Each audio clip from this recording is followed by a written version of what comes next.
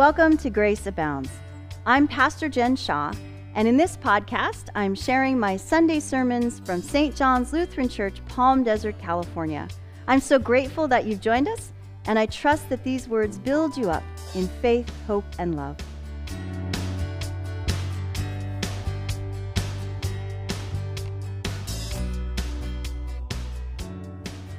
There is a lovely story of a disciple who asked his rabbi, "Teacher, why does Torah tell us to place these words, God's word, Scripture, on our hearts? Why does it not tell us to place these words in our hearts?" The rabbi answered, "Because as we are, our hearts are closed, and we cannot place these holy words in our hearts. So we read them to place them on top of our hearts. And then one day, when our heart breaks open, the words fall in." The story of Martin Luther is the story of a man whose heart broke open and the word fell in. Luther grew up in the late 1400s in Eisleben, Germany, in the Roman Catholic Church of his time, which was the only Christian church in the West at that time. If you were not a Catholic, you were not considered a Christian. There were no other options. And the prevalent church teaching at the time asserted that we human beings had to do our very best in order to earn God's grace. Essentially, we had to make ourselves right with God through our good works, merit our salvation through our own words and actions. In other words, yes, Jesus is our Savior, but we have to do our part, otherwise known as works righteousness, attempting to justify ourselves by deeds prescribed by the law, by following the commandments, by keeping the rules, trying to work our way up to God. And this created an image of God as distant, uncaring, judgmental, an angry God, eager to strike down sinners, a God to be feared rather than trusted. And that's how Luther felt about God as a young man. Even as he entered a monastery, even as he became an ordained priest, even as he taught theology at Wittenberg University, he suffered from what he described as a terrified conscience. Luther was deeply aware of his own sinful nature, and so he was deeply aware that he could not work his way up to God, could not make himself morally right before God, could not earn God's grace, no matter how hard he tried. And he tried. The prevalent teaching in the church of Luther's time left Luther anxiously wondering, how could you know when you did your very best? And so how could you know that your sins are forgiven? And so how could you know that you're saved? If our salvation is dependent on us, it is uncertain at best.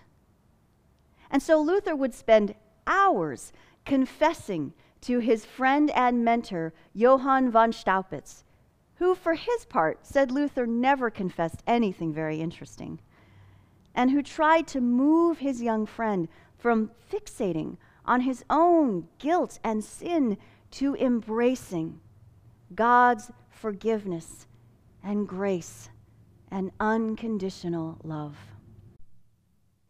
That move finally happened for Luther when he was in his early 30s teaching at Wittenberg.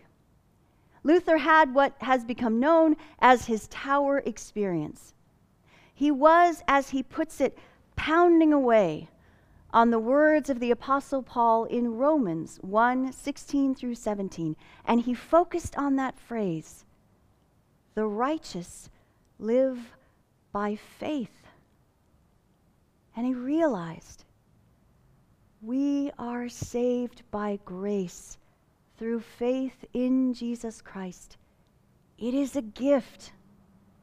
Our salvation is not dependent on what we do. Our salvation is dependent on what God in Christ has already done for us. We do not earn God's grace. We already have God's grace. We don't work our way up to God. God in love always comes down to us. Martin Luther's heart broke open, and the word fell in.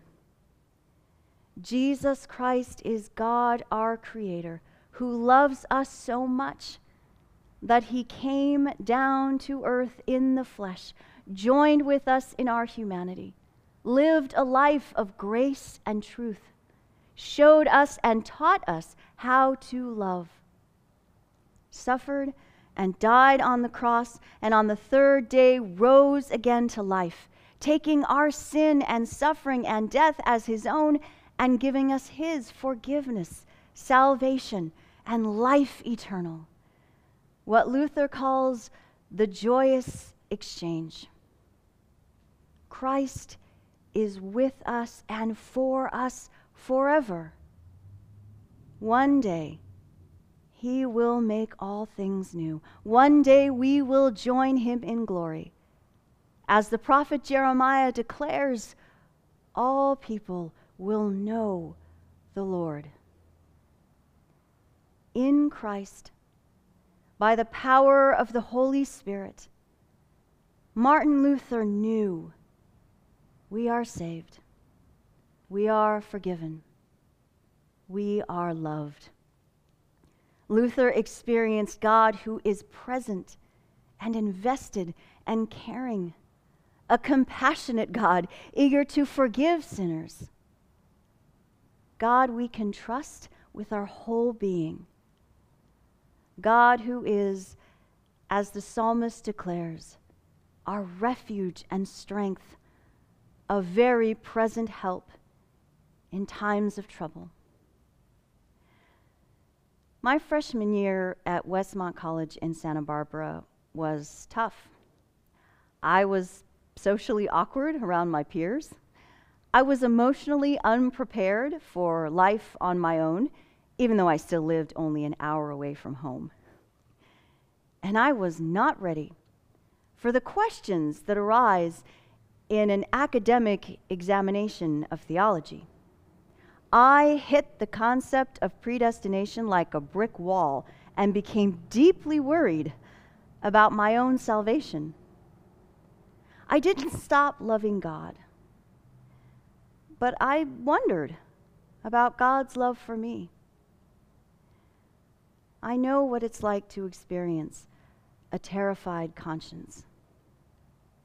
And then, late one afternoon, early in my sophomore year, as I was hiking through the beautiful mountains of Montecito, my heart broke open and God's word fell in. In a moment of pure grace, I just knew God loves me. God will take care of me. It will be okay. I felt then, as I feel now, the presence of the Spirit of God in Christ my Lord. Grace changed my life. Grace changed the life of Martin Luther. And he dedicated his life, fragile and imperfect as he was, saint and sinner, to declaring the gospel truth that Jesus Christ has set us free. Luther posted his 95 Theses against the sale of indulgences on October 15th, on October 31st, 1517, which is an act that helped spark the Reformation of the church and the world.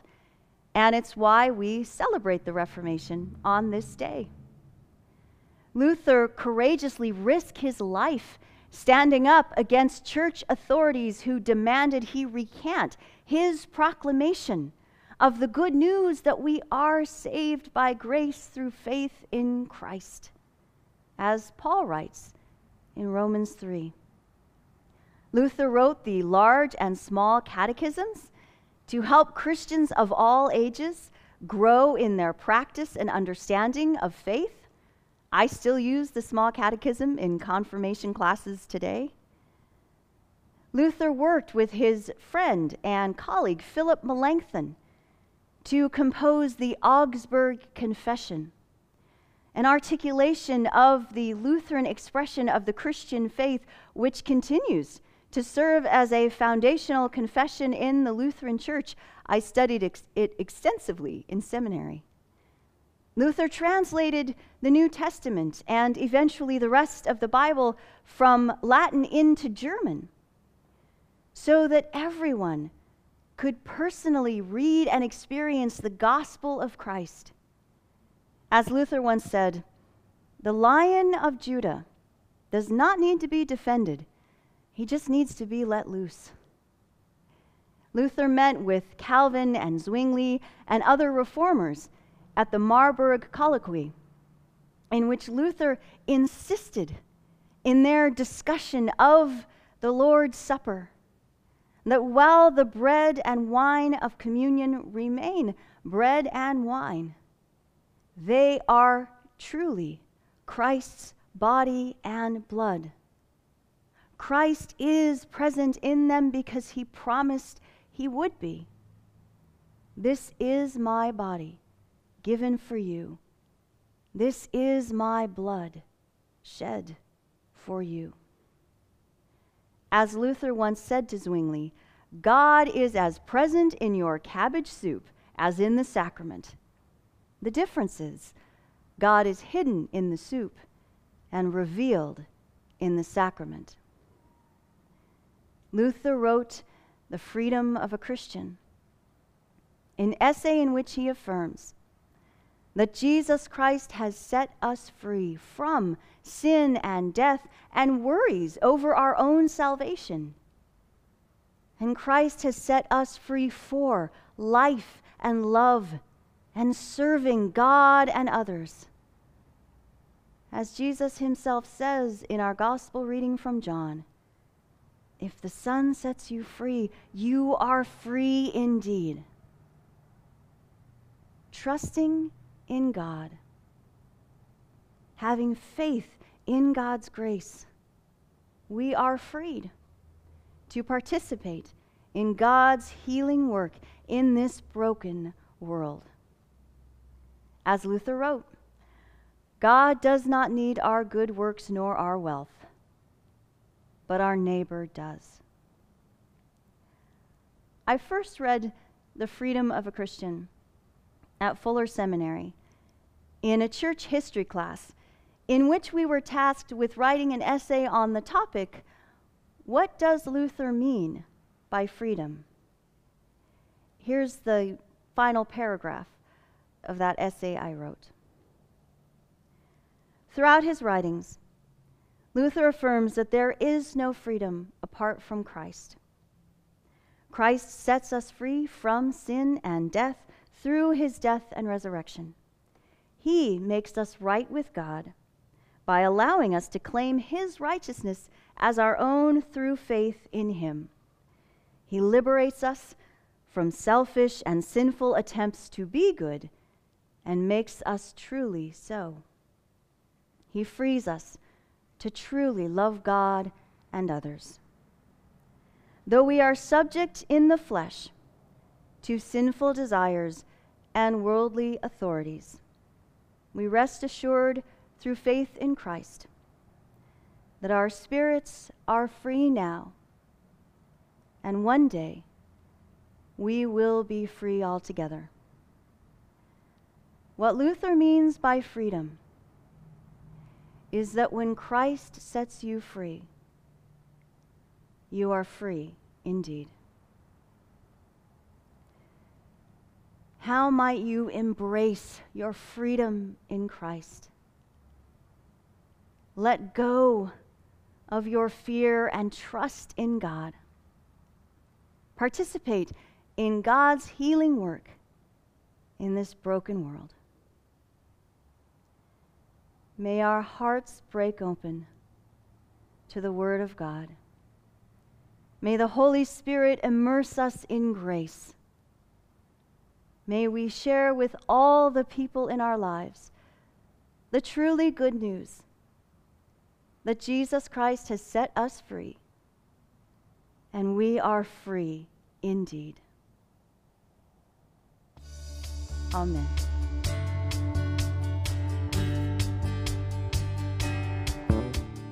Thanks for listening. We're doing this every week, so make sure to subscribe. If you'd like more information about St. John's mission to know Christ and make Christ known, visit our website, stjohnslutheran.church. May God bless you on this day and in all the days ahead.